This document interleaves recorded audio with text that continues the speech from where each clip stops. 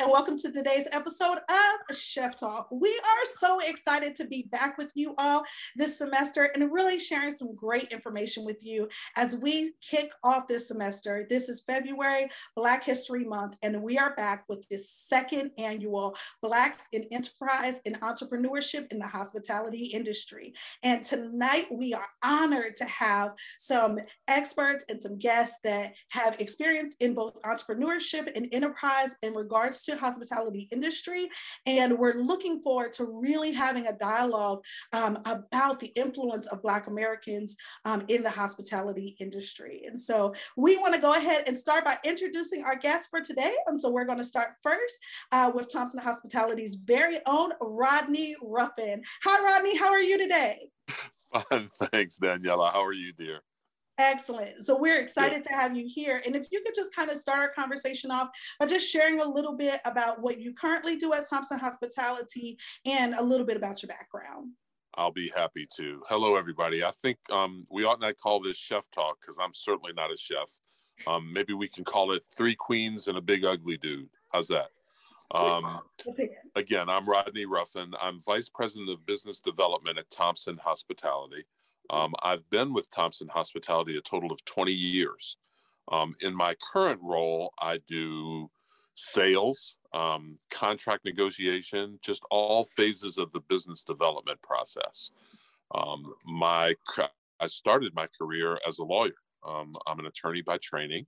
I practiced law for probably 15 years before joining Thompson Hospitality the first time as our vice president and general counsel. I was the company's lawyer. I've known Warren Thompson, our chairman and president, since I was 17. We went to college together. So there's a lesson in that, folks. Be nice to the people you go to college with because you're never sure that who you're going to wind up working for. So I came aboard with Thompson Hospitality, spent 4 years there, and was there right when we formed our partnership with Compass Group. And then I left for 8 years and went to Amtrak and was the director of Amtrak's Supplier Diversity Program. And I returned to Thompson Hospitality 16 years ago. I can barely believe it. It's been 16 years. When I came back, my daughters were 5 and 2, and the oldest one just turned 21 yesterday, and the youngest is 18. So I've been back for 16 years working for Thompson in a very sort of non-traditional background in the hospitality arena. And that's why I'm so excited to talk with students today about the career opportunities that await them in the hospitality industry, even if their education and work background doesn't necessarily scream culinary. I absolutely love that. Thank you so much, Rodney. We're absolutely happy to have you today. And you guys are going to see a theme throughout our conversation with our panel today.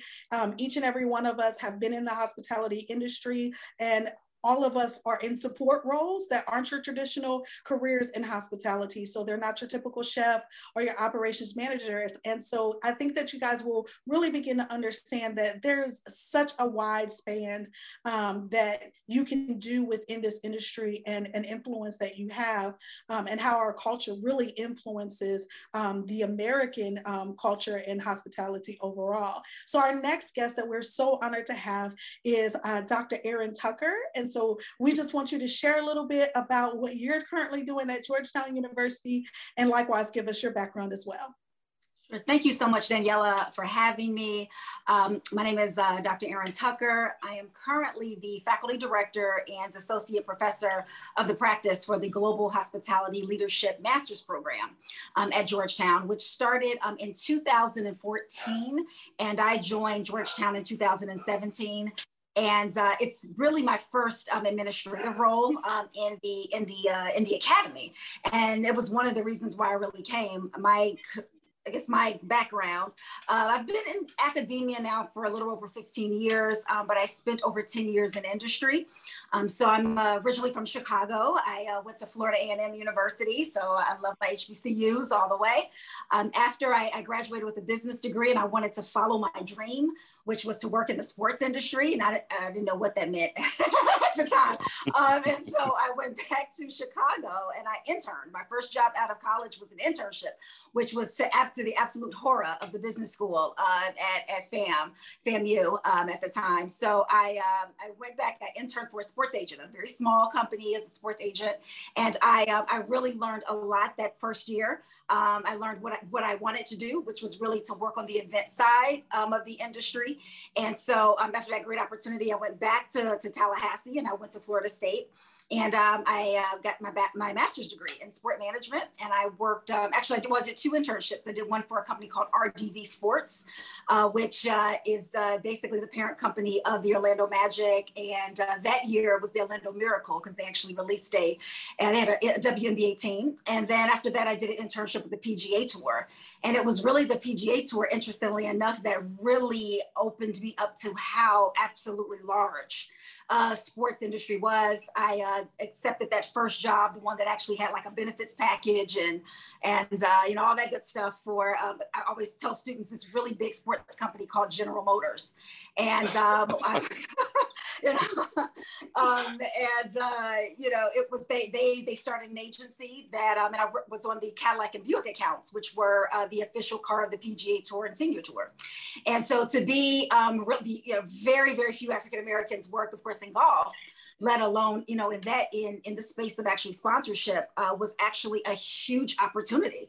I mean, but I knew literally Tim Fincham, who was the commissioner at the time, like remembered me, right? Because it wasn't too many young African Americans at the time. But I think it's a testimony to trying something different and really being open to opportunities, so students really, you know, can really understand that. From there, I had an opportunity. I did that for about 4 years, and then I decided to move to Charlotte, North Carolina. And I couldn't do the same thing, but there was one of my mentors named Vanessa Gates was the vice president of HR for a company called Jillian's Entertainment. So some people may know Jillian's, but I know most people know Dave & Buster's. And so Jillian's was a competitor of Dave & Buster's until Dave & Buster's bought 9 locations, and eventually I became an employee of Dave & Buster's. And so it's an interesting journey. And so you know, she called me and said, hey, you know, I know you're moving to Charlotte. Would you like to be a sales manager? And I was like, I don't know anything about restaurants. And so she said, it's okay. She says, but you know, events, you know how to talk to people, you know, come on board. Did that and loved it. And it still kind of kept me in that realm. And to make really a long story short, I ended up booking this a school named Johnson & Wales University. So they were opening up a campus in Charlotte, at the time. And I booked them for a recruiting event. And so my client, who was the director of admissions, said, we have this major called Sports Event Entertainment Management. Would you like to come in and guest speak? And I said, sure. I went in and guest spoke and said, this is what I want to do. So it was from that, I started as an adjunct and then took a full leap into academia. So Johnson & Wales is where I started, went and got my PhD at Oklahoma State, spent a little bit of time overseas, came back and accepted my first faculty appointment at Boston University for 4 years in their hospitality college, went to Temple University in Philly for 2 years and then came to Georgetown. So I'll kind of stop with that a little bit because that journey kind of leads me to where entrepreneurship is for me now. I absolutely love that you really took an opportunity to kind of walk us through that process. And I think this links back to what you know, Rodney was saying, is like being open and how important that is to how, as you're open, you kind of end up in opportunities that you never expected. And, you know, I can remember being a young senior, going into my senior year of high school, writing this big vision about what my life was going to look like. And the joke was on me, completely and totally on me. And so that openness just really of how you kind of navigate into those things are important. We also have with us today my co-host, Brianna Williams. And so Brianna, if you don't mind sharing a little bit about your experience. I know you're really excited and have a lot of questions for Dr. Tucker because of your backgrounds being similar. So go ahead and share a little bit. Yeah, absolutely. So I'm actually myself fairly new to the industry. I graduated with my bachelor's in hospitality from Morgan State University not too long ago. So I've been in the hospitality industry over 5 years now or so. My first job out of college was actually as a marketing director for a fast food company. So again, as we'll talk about in the discussion here, you know, a lot of hospitality offers roles that you might not necessarily consider. And so that was just very interesting. And so over the course of my career so far, I've held just different roles as it relates to events, social media, customer service, and things of that nature, which has all led me to my current role here at Thomson, where I'm a marketing manager. It's actually really interesting because when I first started my journey in hospitality, I started off as wanting to be a chef. And so coming in, I decided that, you know, that wasn't really the role, the direction I wanted to take. So here I am working in marketing, which I really do enjoy. I, you know, do digital marketing as well as working on site at our campuses. And so, yeah, you know, as Dr. Tucker mentioned, it's a very interesting journey, one that I'm, you know, still on and working on as we go along here, but I'm excited to be here as well. Great. Well, we're just really interested in just having this conversation. And for those of you guys who are watching, hoping that you can walk away with, one, a little bit of understanding of what's out there in the hospitality industry, and then also really opening yourself up to not being afraid of being in spaces where everyone might not look like you or sound like you or have the same background as you, and really being able to leap in there. There's kind of this like theme that I heard too, is that almost everybody, you know, kind of didn't necessarily start in hospitality or have experience with food. And my experiences with food as a young girl is, I remember one time I decided that I was going to have a food fest, and I went and cooked everything in the refrigerator and freezer out of my mom's house. I did get a spanking for cooking up all of the groceries. And so, you know, cooking and serving and caring for people was something that I enjoyed for fun, never anything that I expected to actually do as a career. And so I'm an Air Force veteran. I started my career in the Air Force on the creative side of marketing and graphics and video and all of these different things, and, you know, moved on into television. And so I just kind of answered an ad for a company that had a marketing manager. I thought that I was going to be marketing manager on the campus, you know, just at the campus. And lo and behold, it was with a contractor company, which brought me into food, you know, brought me into the hospitality industry. But I've been able to take my entertainment background, my marketing background, and really bring those things to connect with students in a way that I never ever imagined we would be able to do. And so it's just so important to really understand that the paths that we think are our paths aren't always our paths, and that there's different ways that we can begin to walk out what we're passionate about. And so with that, we really want to kind of, you know, talk about, starting with you, Rodney, and like, you have this really interesting background of being an attorney, and most people never think of attorneys being a part of the hospitality industry. So what was it like being counsel in a hospitality company, and in particular, in a Black-owned hospitality company, in a world where that's not what the companies look like? It was a great experience for me. I can't tell you how much I learned. And those first, I was with Thomson Hospitality, was founded in 1992. I was at Thomson Hospitality the first time from 94 to 98. So I graduated from law. I know I'm giving away my age and how long ago. I know that's before anybody in our audience was born, and before while my three co-panelists were also in diapers. I graduated from law school in 1985 and started practicing law then. So by the time I came to Thomson, I had been 9 years in legal practice, 4 years as an administrative law judge, but an administrative law judge. And then, you know, the 5 years before that, just in legal practice as a grunt associate in big law firms. Now, I was first generation college. Or this generation in my family was first generation, and I was the oldest in my nuclear family, so I was the first person to go off to college. And I'd wanted to be a lawyer since I was a little kid. I mean, I wanted to be a minister for a while, and then I wanted to be a lawyer. Broke my grandmother's heart when I changed from minister to lawyer, but I wanted to be a lawyer without really knowing what being a lawyer was. Right? I mean, you saw lawyers on television. I didn't know any lawyers. Certainly, there weren't any in my family. But I was, I guess, a reasonably bright kid and very talkative. So people who didn't know any more about being a lawyer than I did would say, "You ought to be a lawyer." But it turns out it was great for me. I mean, I majored in English in college. Went to law school, loved it. Lots of people hate law school. I have lots of friends who are lawyers. I have a brother who's a lawyer. I have lots of friends who are lawyers who hated law school. Some of them hate being lawyers, but they, to a person, almost hated law school. Not me. I loved it. It sounds kind of corny, but it was the fulfillment of a dream. I mean, I couldn't believe every day. I can tell you the motto on the front of the University of Virginia's law school right now. I mean, I walked around, just couldn't believe that I was there. And liked practicing law as well, liked the challenges of it, and liked all of that. So it was really different in '94 when an old college friend called me up and said, I've started this company. I've bought 31 Bob's Big Boy restaurants. And I'm also going to branch out into contract food service.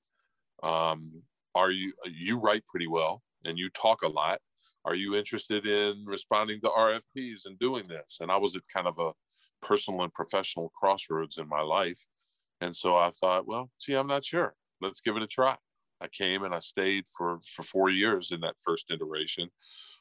And again, my first probably 6 months there, I was like, gee, what am I doing here? I can't really, it's not practicing law in law firms like I used to. Maybe I failed because I'm not on the legal track.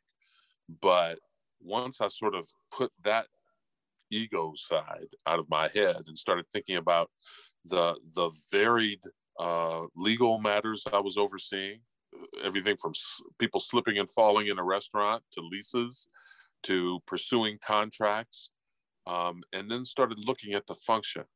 An institution like Georgetown issues a request for proposal. Somebody's got to read that RFP and then write a proposal in response to that RFP, and then stand up and make a presentation based on that proposal in response to the RFP. Well, that's not so different from writing a legal brief and researching the law, and then standing up in a court of law and arguing that brief in front of a judge, or in front of a jury, or in front of a three-judge panel.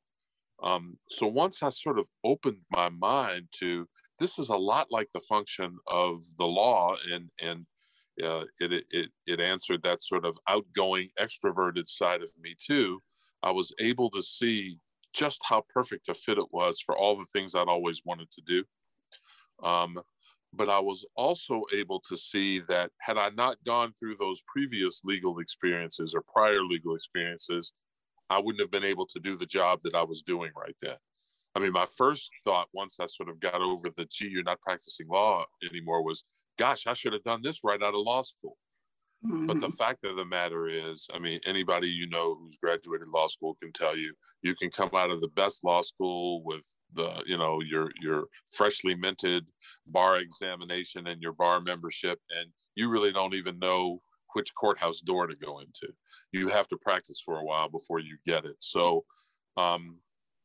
where I wound up was the time that I spent at Thompson Hospitality in the first iteration was the perfect way to sort of cap off what I'd done in the legal field and what I'd learned in the legal field, the practical legal experience I've had, with the real life practical experience of working for a businessman.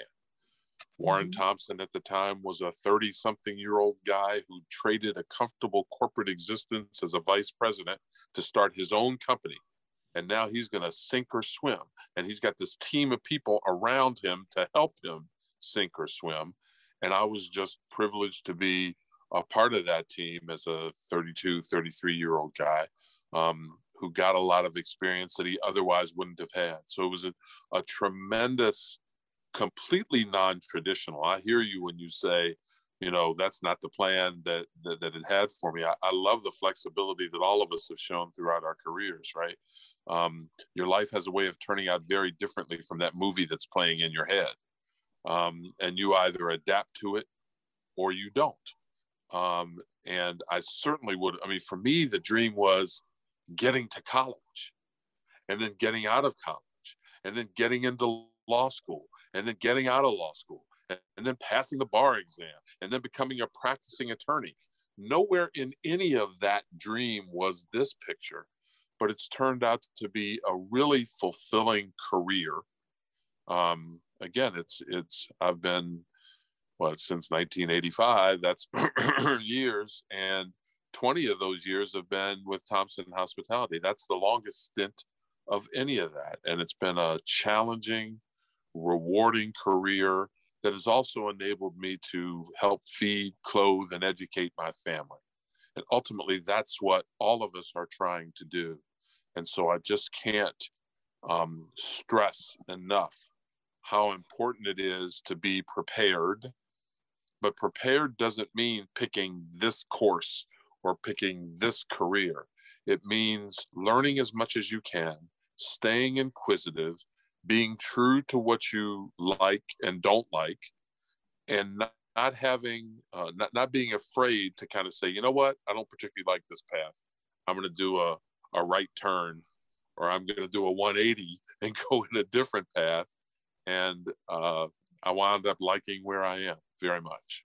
So I feel like I got sort of lost halfway through my presentation of my brief, but I hope that was responsive to what you were asking me. No, that was extremely helpful. And just kind of piggybacking on that, Dr. Tucker, one of the things that you said in your introductions, you talked about, being in rooms where you were one of, two that looked like you, or, that were similar to you.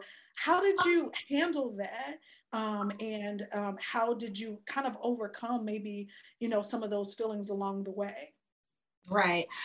It's a great question. I think that there's a part of it that was a little bit of naivety on my part, because I think I was more paranoid about being starving or broke, that I was so focused on working that I forget, that's what you forget. I was very conscious of it, but I didn't want to mess up. I didn't want to, do anything wrong. So I think that kind of kept me going, around that. And it became, it was not as much really discussed in that. And so I think that was it. Part of that was just that concept. It wasn't until I think I really started to, it wasn't so much the spaces. I think part of it was the timing. I think once I really moved into academia, which was around 2004, 2005, much more discussion, I think, was placed on diversity and inclusion. I think I've been in the space long enough that I remember when I came out of undergrad from FAM in the late 97, urban marketing was big, different worlds, and Vibe magazine, and it was like people were getting all these great cool jobs in urban marketing, and so it was like we were cool, like we were like we had these aspirational images, but when 9/11 hit, all of that kind of, it just got pushed to the background. So then it became, this focus on, really where your value where your value was. And so then the conversation started talking about multicultural. There wasn't as much anymore about as much of the Black experience. So when we speed this up, so about 0405, it started to come back around again. And so really, as I started to move in different spaces and started to see a very different perspective of hospitality, where I started to see more African-American students in these spaces, but I did not see the faculty. I didn't see the deans. I didn't see the recruiters. Then it became much more for me of a calling of, we need to bring more individuals into those spaces. And so that's where really that came from. Even a bit of naivety into the concept of, to our conversation today on entrepreneurship. It was really when I was at Johnson & Wales that to kind of give you some perspective, at the time when Bob Johnson bought the Charlotte, it was the Hornets, and then turned to the Bobcats, and then they built the arena in Uptown Charlotte, which was down the street from where the campus of Johnson & Wales was built. So I had students that, of course, worked there, and it just happened that a student said, was talking to his supervisor, and the vice president of guest services for the Bobcats, which are now back to the Hornets, at the time was Marlene Hendricks, who actually came from the Miami Heat. But before that, she came from Marriott she was with Marriott for about 15 years. And she understood the guest experience. And so, they said, do you know someone that could come in and do training? And so he said, well, I have this professor that you may want to talk to. So I went in and I spoke with her, and like everybody gets it. Like there's a whole experience. We don't control what happens on the court, but we control the experience as people, really come in. And so that, she gave me that kind of leeway I did training with Levy Restaurants, which was concession space. I did training for the suites. People worked in the suites, the people who took your tickets, the ushers, all of those. And so that really kind of got me into starting, well, maybe I need this as a business. And it, it started to kind of go around that, there was this great guest experience. And so the general manager of the Charlotte Knights, which was a minor league baseball team that was located in Fort Mill, South Carolina, which is right over the line, they wanted to get their customer service up and running. And so they reached out to me. And so basically I ended up with these 2 contracts. And a real kind of robust ability to be able to hire people. And while I'm still a professor, and all of that, in those elements. But it was such a sweet spot and a really great time that I was able to do that without, and as we get into further conversation, without the concept of a business plan, without the concept of understanding succession planning, without the concept of actually creating a company. So when round 2 of my life came back around, I said, I'm going to structure a business. But all of that has been kind of that journey of how, organically, really being in a space where there was just nothing there. There was a gap, or there was a problem and somebody needed somebody to come and just fix it. Rodney scenario, it wasn't like, it was, I'm coming into a space where it was just like, well, we need someone, that can do, what we need to do. And I said, okay. And I just, figured it out and it was there. That's excellent. I love the filling in the gaps. And I think sometimes, we miss opportunities because we're not willing to fill in the gaps. We're trying to kind of squeeze into spaces. There's that phrase that says that, why should I cry about not being invited to someone else's table when I can go get my wood and build a table and invite other people to it as well. So Brianna, I know you have some great questions as well. So I want to kind of turn it over to you for our next segment. Yeah, absolutely. And so for Dr. Tucker, one thing I think we touched on a little bit earlier on in the interview is that with hospitality, I think a lot of times people look at the industry from a more operational perspective, as opposed to a lot of the different roles that we all have. And so working in higher education specifically, how is your experience different from other counterparts in the industry? Yeah, I definitely think working in the industry first definitely helped because I saw a much bigger lens. I do think that the operational side is very important, but the reality was that if there were so many other opportunities and that you needed to really understand the business a little bit in order for that to happen. But even more importantly, having that sort of industry perspective and taking that into the classroom was really, I think, really kind of set me apart differently than some of my counterparts that kind of just did all of academia. I think that really being true to what I was strong, what my strength was, which was events, a little bit of sport. At Johnson Wales, I was able to really, teach a variety of those courses, but a lot of it was events. And what happened was that a lot of the culinary students, because of course Johnson Wales is known for its culinary program, started to take my events class because they wanted to have their own catering companies. So it was that, stretching, and I would encourage that. You had to kind of understand how, the right questions to ask, not just being in culinary, but how what you're trying to do fits into the overall landscape of the experience. And so with that, I was really able to do that. So bringing in that piece of it and understanding that there's really it's so much overlap. Golf is a sport that's cool, but it's probably 80% more hospitality than anything else. It's member focused, it's private clubs, it's in some aspects it can be public club. It's young people,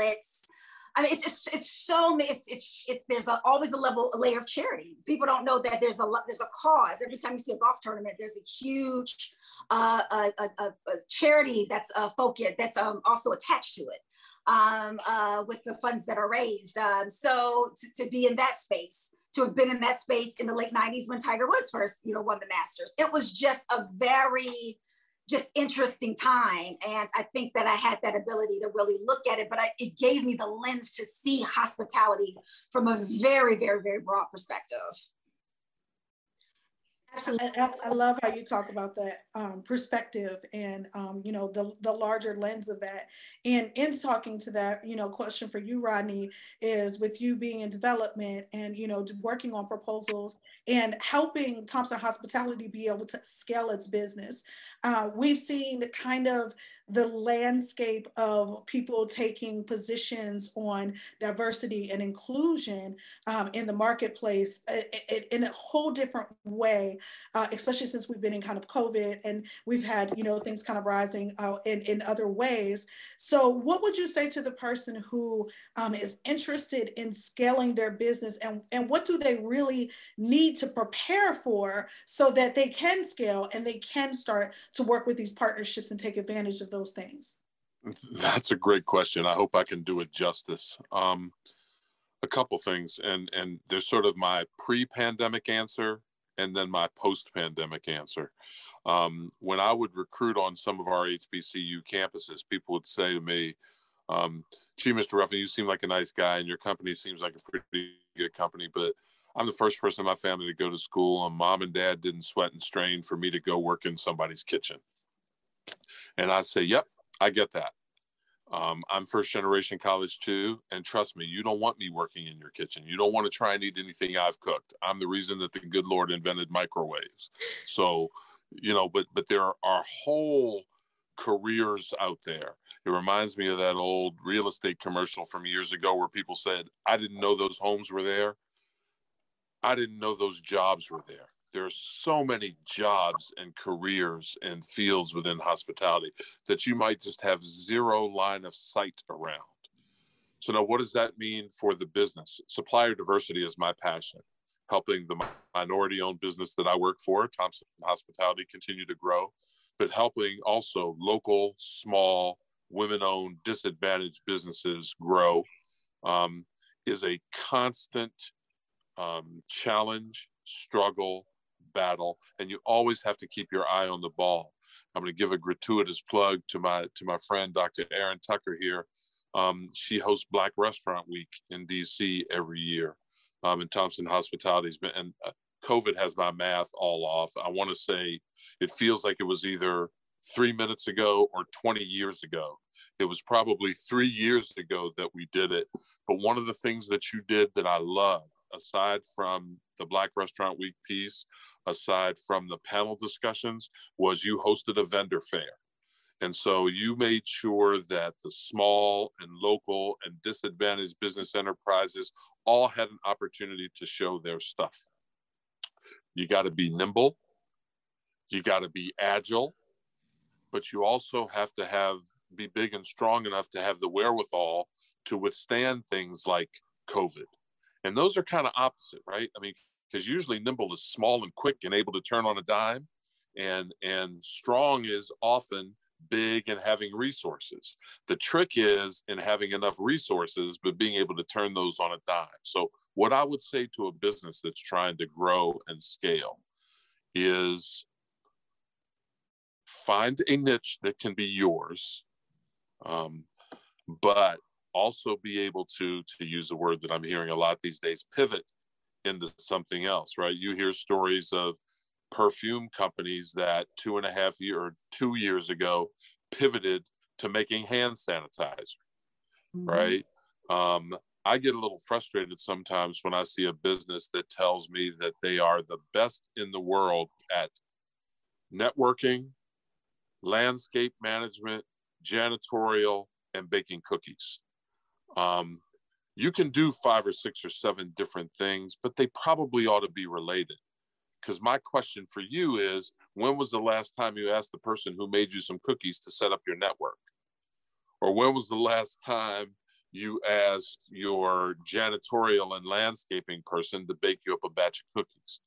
The things have to be related, but you do have to be able to build a better mousetrap, if you will, to be able to say, hey, you big company out there that provides this service, guess what I've got for you? I've got this part that you need, or this service that you need that will support your service, or this marketing app that will help you get your vending company into a channel that you've been trying to break into forever. I lack the imagination to come up with any better examples than that. But my point is that you have to be scalable enough to be able to have something to offer somebody, but you also have to be nimble and agile enough to be able to see an opportunity and take advantage of that opportunity while somebody else is still evaluating that opportunity. I definitely think that, you know, our speed of entry sometimes in that execution is something that we oftentimes hesitate with, right? Because sometimes we don't have the same level of net as maybe our counterparts. I can definitely say when I did consulting and was kind of running my own companies, I had a piece of advice that came from a mentor. And one of the things that he said is that if you can look back at your first book, your first project, your first, you know, program that you did, and you're proud of it, you took too long. And that was like so offensive because I was like, wait a minute, you know, and then I look back, I was like, you know, it could have been better, right? And his thing, you know, and his point to that was that that timing is so important in when you go to market and how you get to market. And he used the example of Apple and how Apple sold us a product that was not completely built, was not completely fixed, had errors, and we stood in line for it, and we paid for it in advance. And right. We updated it, you know, weeks and months after we even bought it. But what made them successful was being able to hit that timing. And so, Dr. Tucker, I really like, you know, your input on, you know, scaling in entrepreneurship and things like that, especially with the uprise. We're seeing so many like Instagram and TikTok chefs and people who are kind of entering through social media, but they don't have the business acumen to really scale. So what would your advice be? Yeah, I believe that you can't almost go in two spaces now without that ability to scale. The one thing that has made really, there's a few things that made really chefs successful is the fact that the ones that are the highest paid don't cook. They license their name. They have product lines. They have foundations. They do all of these things, and just how. By the way, they also just happen to also cook and prepare. So one of the things is that there has to be a level and layer of the idea that you do not have to have a restaurant or a product line that is only its one thing. And the reason why I say that is because in entrepreneurship, sometimes everybody doesn't necessarily need to be an entrepreneur. There's another, I think, a lane that we should also look at as especially as African Americans, and that's being an investor, because the investor world is very different. And when I got an opportunity to invest, to kind of get on the ground floor to invest in a restaurant, and last year, and to be on that side and to see these prospectus and to see the real numbers, it's to open up a restaurant in Washington, D.C. And my two business partners knew this when we came together to do DMV Black Restaurant Week. It cost $1 million to open a restaurant in Washington, D.C. When I looked at the prospectus last year, the one I saw was $1.3 million for about 2,500 square feet, and they don't even own the building. It is absolutely a serious barrier. Now, do many restaurants open without that? Of course. But then we also understand that they also can't pivot properly, right? As a result of that. So I think that we need to keep in mind a lot of times in going and scaling that. I understand that you want to have like the most authentic jollof rice restaurant, the most authentic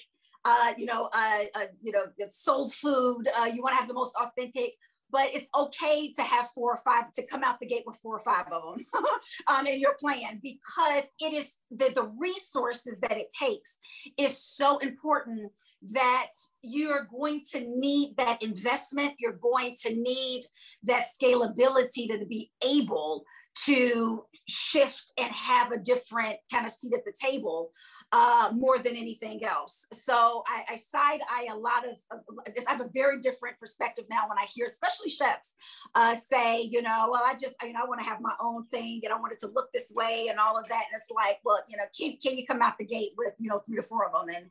And because it's serious business now. So when it comes down to that scalability, very, very important. To just very quickly reiterate about the Apple, your example about Apple products and it not being perfect. That's another thing. I think that we put pressure on ourselves, especially as African Americans and as the consumer, that we have to be perfect. We have to have the Black girl magic. We can't have one thing out of place. While our brethren can come out with beta testing, their stuff not together, and we give them opportunities over and over and over again. And I think that that's a perception flaw that needs to be fixed. Aaron, Daniela, I'm sure you have a question too, but Aaron's got me getting my AME shout on here. There are a couple things that she said that I really want to respond to. One of them is this whole notion of being able to have a couple of concepts out of the gate, right? And as horrible as COVID has been, that has provided us with some unique opportunities to do that, right? The whole concept of the ghost kitchen. Mm-hmm. In the old days, you would never dilute your restaurant by putting another concept in there. This is a pizza joint or a hamburger joint or a steakhouse or a seafood place, and that's all it is. Well, now we are very comfortable with the concept of the ghost kitchen and having a couple of concepts so that you can go into a Matchbox and get milk and honey out of it. And I got to tell you, that's great because I love our milk and honey offerings. They're all in Maryland. I live in Virginia. I'm not going to get on the Beltway and drive around to go get milk and honey as much as I love it. But if I can order milk and honey offerings out of a Matchbox in One Loudoun or in Reston that I couldn't before because I never would have done that. But now COVID presents me with that opportunity. I'm certainly going to do it. And that's opened that door. The other piece of this that I want to just make mention of is being a chef is wonderful. And if you got that talent and that's your passion, fine. A generation ago, nobody, before Top Chef and Iron Chef and all that, nobody knew what a chef's job, that job was shrouded in mystery. You know, you had some idea of what a chef was, but you didn't really know. Well, in that same way, there are a whole bunch of food service, just in food service opportunities that don't involve being a chef. I will tell you now, having seen as much of this industry as I could, if I could have any kind of business, it would be a vending business. It ain't sexy, it ain't cool, but it's got double-digit profit margins. Now, it's got all the difficulties that any difficult business is. You got to have good people. You got to have your trucks out there rolling. It's capital intensive because machines are expensive. You got to have a warehouse full of food to put in there. But I'm telling you, don't just go for the sexy, cool, see it on TV stuff. You know, look for those parts of the industry, be it vending, be it whatever, that don't necessarily get all the play, that you don't see a reality show on TV about, but that brings in a nice income and a level of satisfaction that sometimes being the top chef doesn't do. So, and the last piece that I just want to piggyback on is, I say this, sometimes we save all the really special behavior for each other, right? So we'll allow folks to beta test and all that, but our stuff has to be, you know, just perfect out of the gate. And so I would sort of remind ourselves, all of us, to go back to what your mentor told you with the book, that the perfect doesn't have to be the enemy of the good. Now, you want to strive for continuous improvement, and you want to make your stuff, whatever your stuff is, your good or your service, you want it to be as tight as it can possibly be. But if you wait for it to be perfect, you're never going to bring it to market. Just like if any of our parents stopped to think about whether they were economically ready to have us, none of us would ever have been born. You can't imagine how much diapers cost till you start doing it, right? I mean, I'm giving a silly example, but my point is, do not let this perceived need for absolute perfection hamper you from taking that first step? Because if you did, I mean, I can tell you, if Warren Thompson hadn't chosen to leave a very comfortable existence, the three of us, Daniela, Brianna, and Rodney, wouldn't be working for a 6,000 person company that's the largest minority-owned food service company in the United States. I'm very proud he did that. God love him. He's one of those special people called an entrepreneur that takes risks. You got to be willing to do that, but it doesn't have to be the sexy, glittery, glitzy, bling bling piece of the business. You can do very well doing stuff that sounds boring, but that is a license to print money. Rodney, that's some really great advice, especially for someone who's fairly new in their career and just trying to figure out and navigate where to go next. Am I at the right place? Am I doing the right things and all of that? So that's really reassuring advice from my perspective. And I wanted to switch gears too. Rodney, you mentioned that during the DC Restaurant Week that Dr. Tucker held a vendor, some sort of event for vendors or invited vendors to be a part of that. And I wanted to talk to you a little more, Dr. Tucker, as far as, how have you been able to use your experience and platform to advocate for other Black entrepreneurs? I really think, especially whether they're new or more seasoned entrepreneurs, like how have you been able to advocate for those people? Sure. Well, I tell you, when I started my company, so I'm also president and CEO of my company is actually Loop Now LLC. I started it in 2011. The company was actually, so remember I said, I had the other thing that I did and I didn't have anything, nothing structured. So I decided after I finished my doctorate, because I was getting still like a lot of consulting work or curriculum development, and I wanted to actually separate that from what I was actually, my income from being a professor.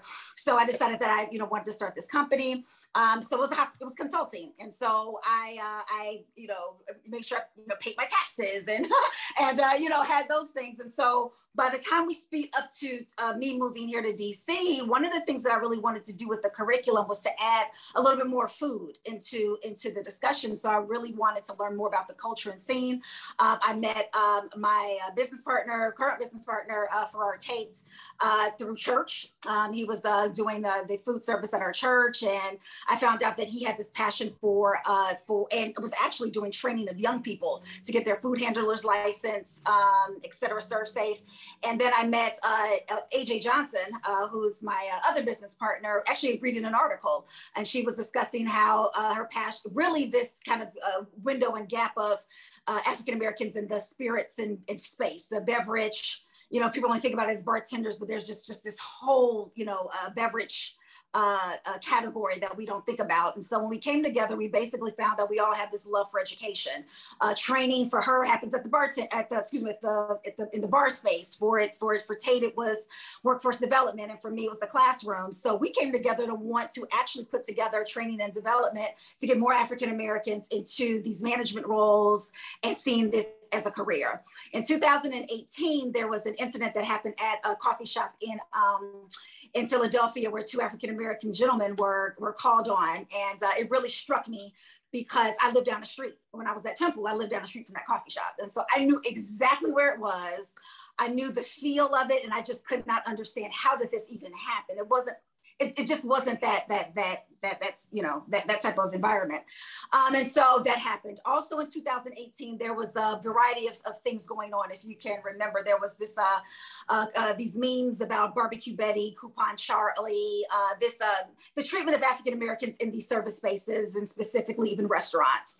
And then there was an article that finally just was the tipping point where it said, there was an article in Washington Post, and it was like, well, all of these things are happening. Where are the Black chefs? Where are the Black owners? And I'm sitting here going like, what do you mean where are they? I've been in this space now over 20 years, and I'm in this area, this DMV, this Maryland, DC, Virginia area. What are you talking about?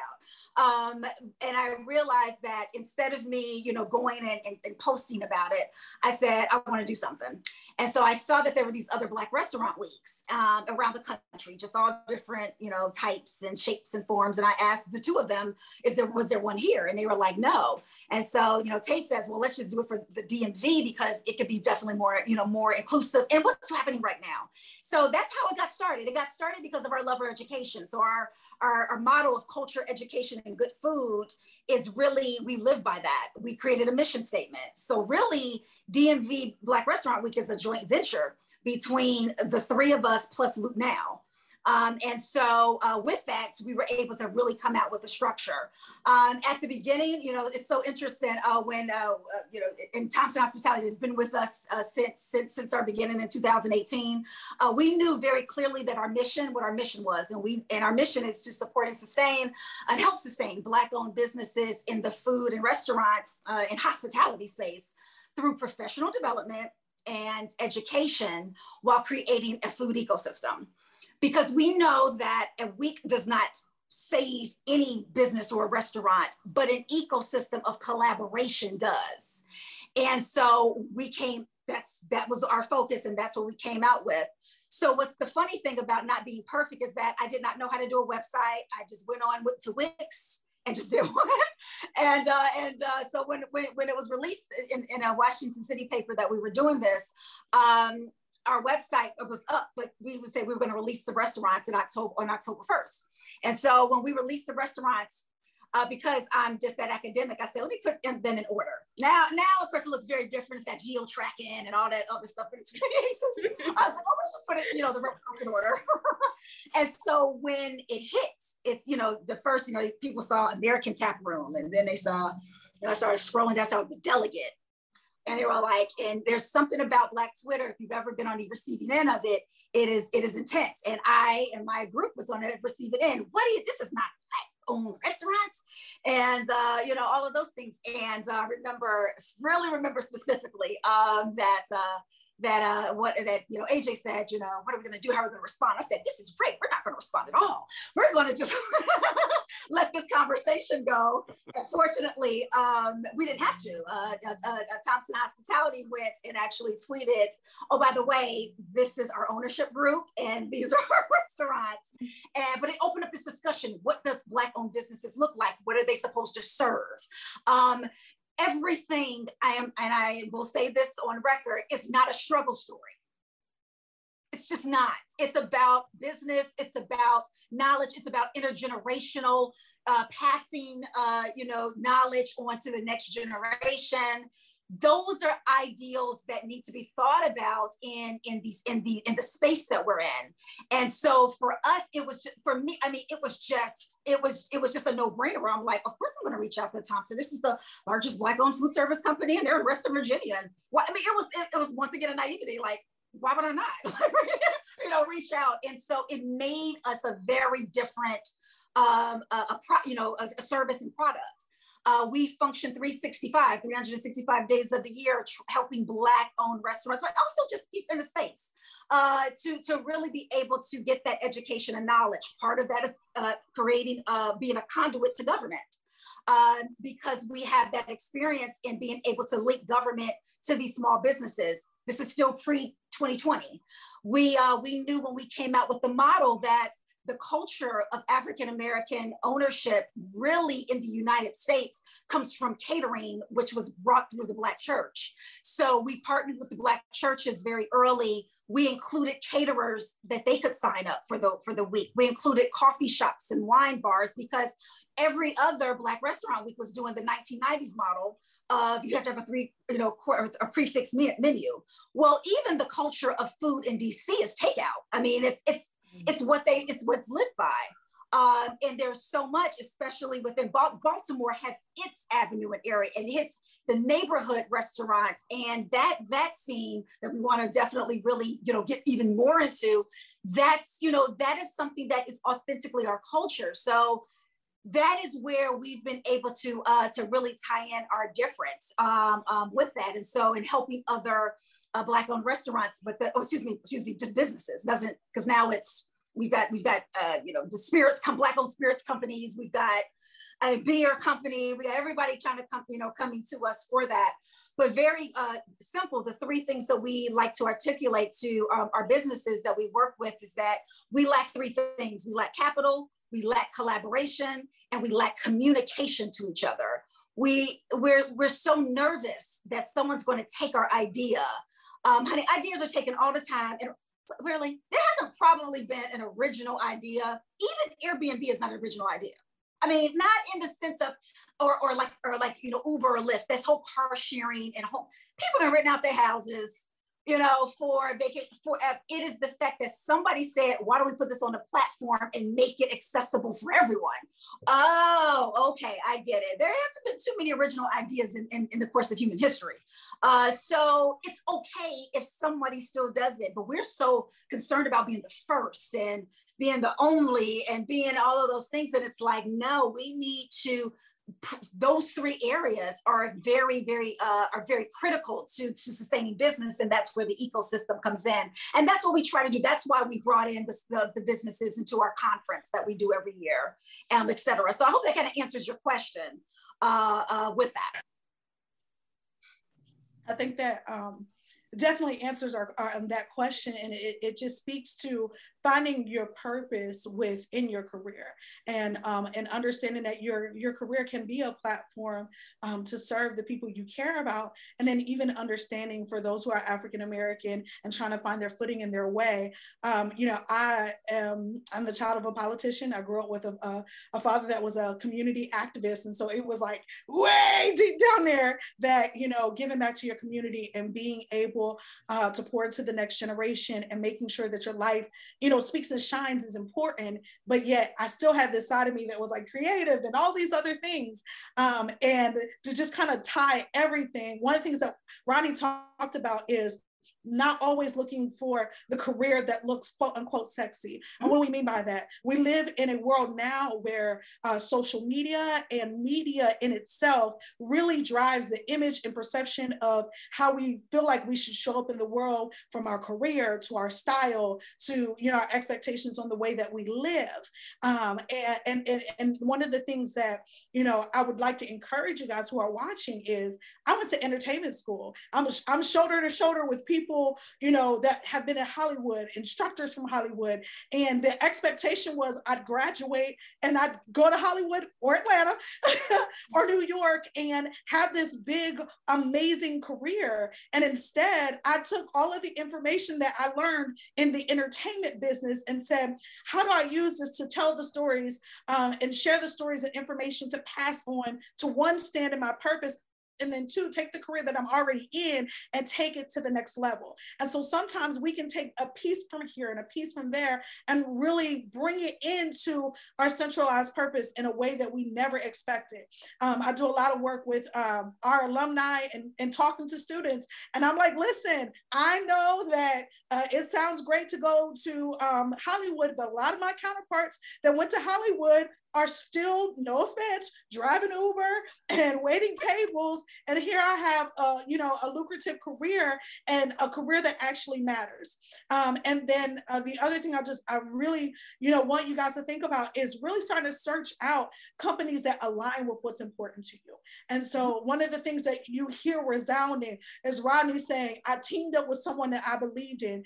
Aaron is saying, I teamed up with people that I believed in that had shared values as me. I was working for other hospitality companies prior to Thompson Hospitality.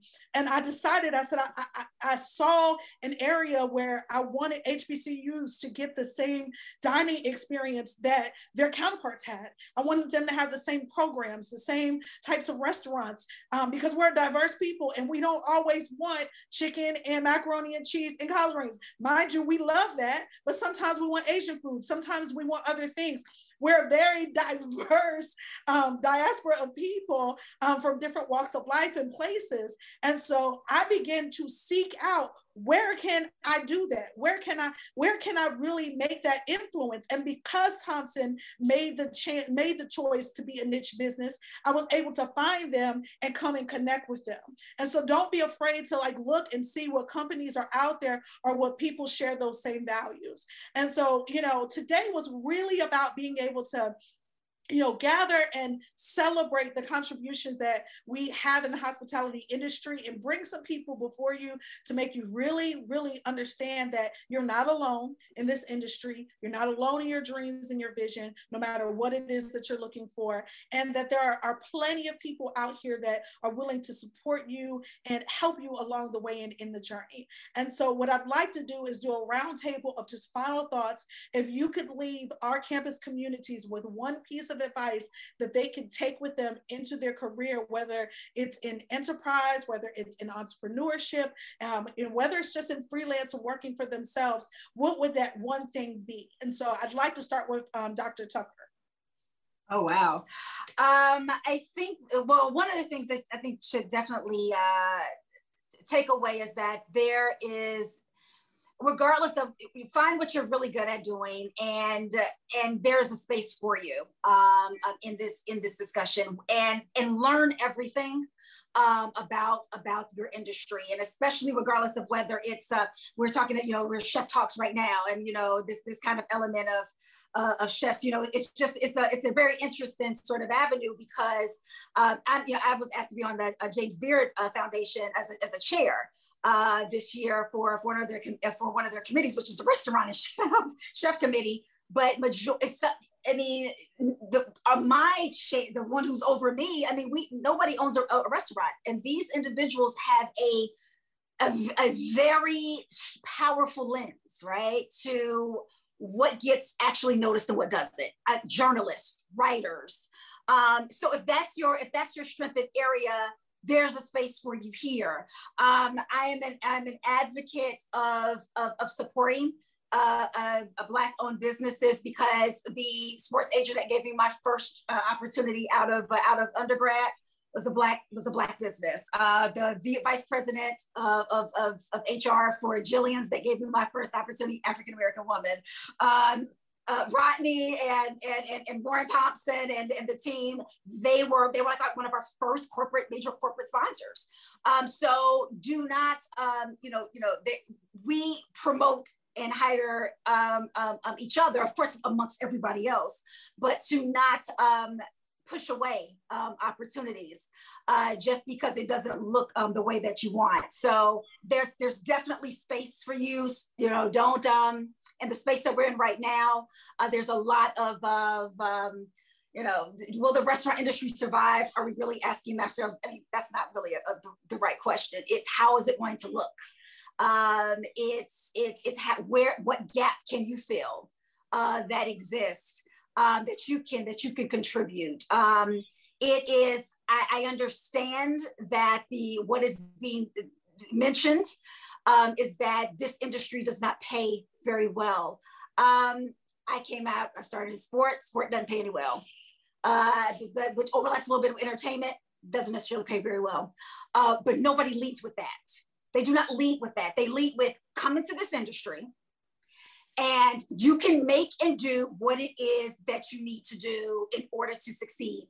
And the charge that I, really am giving to every executive that I'm speaking with in hospitality, regardless of whatever sector it is, let's stop leading with this. Oh, you're not going to make a lot of money. Oh, it's going to be, stop that, stop.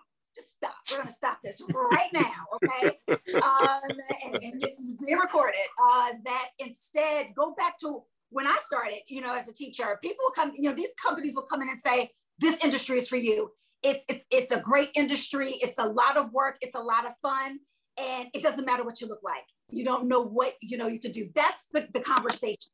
We need to start that initiative. And for everyone listening, there is a space for you in this industry. So thank you so much, Daniela, for really having this discussion, and to Thompson Hospitality. Thank you. We're definitely honored to have you. And I love because you kind of talked about, just even the future and the questions that we should be asking. And I encourage those who are watching us to really, what questions can you ask? Some of the conversations that we're having on our marketing team now is how do we integrate metaverse? How do we integrate virtual reality? Like, how do we serve digitally? Like, we're having those hard conversations. Don't shy away from the hard conversations. They're important. There is a quote by Dr. Ivy Hilliard. He's one of my favorite. And he says, "He who solves problems get paid." And I think that, when we begin to encourage people to not only identify the problems, but to also begin to start really thinking about what some of those solutions are, they're great. I always challenge people, pick an hour a week that you literally sit down and brainstorm solutions to things. And eventually one of those solutions is going to bring you, into that next opportunity. And so with that, we're going to go to Rodney. If you could leave some last thoughts, what are your last thoughts with us for tonight? Wow. Okay. And I'll warn you in advance. I have this concept that nothing is all of one thing. It's a combination of a couple of things. So some of what I say to you will sound a little inconsistent, but that's because life is the ultimate on the one hand and on the other hand proposition. F. Scott Fitzgerald said that the mark of a first-rate intelligence is the ability to hold two opposed ideas in the mind at the same time and still retain the ability to function. Mm-hmm. So what I'm going to say is going to sound a little inconsistent, but it's kind of on the one hand, on the other hand. On the one hand, don't be afraid. Go for it. No matter who tells you that you can't be this or you can't be that, or the odds are against you, or you just can't possibly do that, don't let that stop you. Go for it. I love the story. Apparently scientists studied the bumblebee and determined that aerodynamically the bumblebee's not supposed to be able to fly. Its body is too big, its wings are too small, it can't get enough lift. But then the story ends, anybody who's ever been stung by a bumblebee knows that bumblebees fly just fine. Unfortunately, the bumblebee hasn't read all those scientific studies and it doesn't know all that, so it just goes ahead and flies anyway. Be a bumblebee. Don't let somebody tell you can't do something. On the other hand, don't be afraid to retool. Don't be afraid to turn and say, this path that somebody set for me, or that I thought was where I wanted to be, or that fit whatever need I thought I had at the time, it just isn't it. I'm going to retool. I'm going to turn 10 degrees, 70 degrees, 90 degrees, 180 degrees. I'm going to go the other way and do this thing rather than that thing. And you've got the courage to do that. And so have the courage to go for what you're going to go for, but also don't have the courage, don't lack the courage to turn and go down another path. Which leads me to my real point, which is part of the reason, and I'm speaking specifically to younger folks and folks in college or just getting out of college and trying to figure out their career. Part of the reason us old dogs hate on y'all so much is because you have something that we don't have anymore, and that is the greatest gift of all, time. Use that time. There are going to be people who have more money than you, but what they don't have is the ability to take that money and over time let it grow by investing, as Dr. Tucker talked about. You've got the greatest gift of all. You've got that time. Now have fun. Don't sit around and work all the time. Don't sit in a library all the time. Have fun, gain experiences, travel, see the world. But use that gift of time that you have to be able to figure out what path you want, to be able to fail, screw up and make some mistakes, and retool and learn from those mistakes. And Dr. Tucker said in the beginning, one of the things that she learned was what she didn't want to do. The second best thing to knowing what you want to do is knowing what you don't want to do.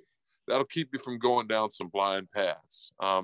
One more sort of personal story. I think about when I was in college, again, first generation college, I was deadly serious about my education.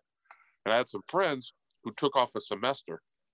Some of them took off a year and went to Europe, right? And I looked down my nose at them. I was like, well, they're not very serious about their education. Silly me, I just didn't know. You don't know what you don't know. The first time I went to Europe, I was 40 years old. I had more money and more disposable income than I would have had if I'd gone when I was 18 or 22. But you know what I didn't have? I didn't have time, because I had a week's vacation or a 2 weeks vacation. I had that electronic leash pinging away the whole time I was there. And I had that calculator clicking in my head. Okay, I've spent this much, but I got a mortgage and I got the car payments and I got this and I got that.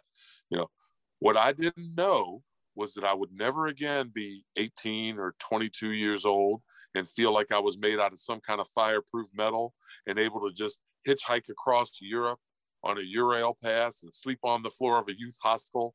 40-year-old me wasn't going to do that, y'all. My point is, you have this time.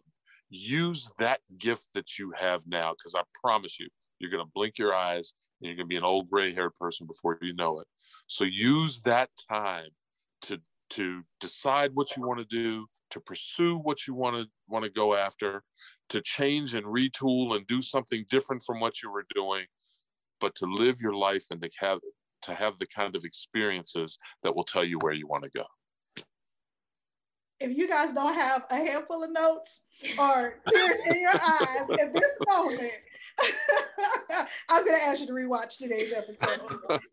This has been a great opportunity to just really learn and take in and just kind of sit in the information. And so, Brianna, as you being the person that's kind of a little bit newer in your career, what was your aha moment today?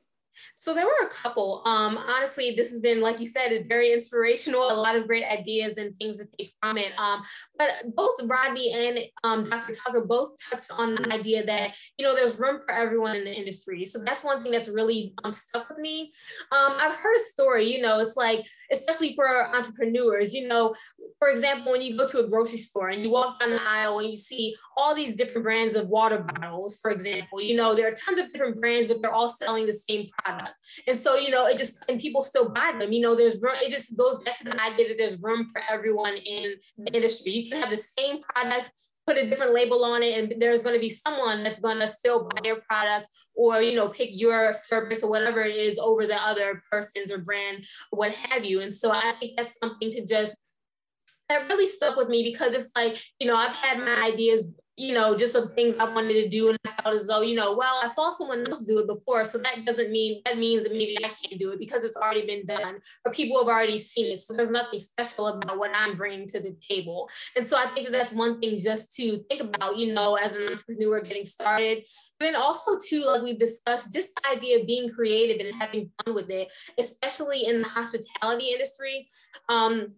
I've learned this so far over my career up until this point, but, just the idea that you can make it whatever you want to make it. I came out of college and I was like, well, I have this degree in hospitality. What am I really going to do? But luckily my first opportunity that I had out of college really kind of, I feel like, helped me get an idea of where I was going in my career. But just the idea, as Rodney said, you can always change, you can always decide to do something different. But, use what you do have, take opportunities that you do have in front of you, but still have fun and be creative as well. And so definitely inspiring. And like you said, Danielle, if you need to rewatch it, take some notes if you haven't already, because there are a lot of good points that were made tonight. Excellent. This has been a phenomenal time well spent. We absolutely appreciate the fact that you were willing to invest this time to just have a conversation that can be watched and rewound and really taken in a very meaningful way. So on behalf of Thompson Hospitality and THTV, we want to say thank you for being our special guest for this Black History event. And we're looking forward to seeing you guys next month on the next episode of Chef Talk.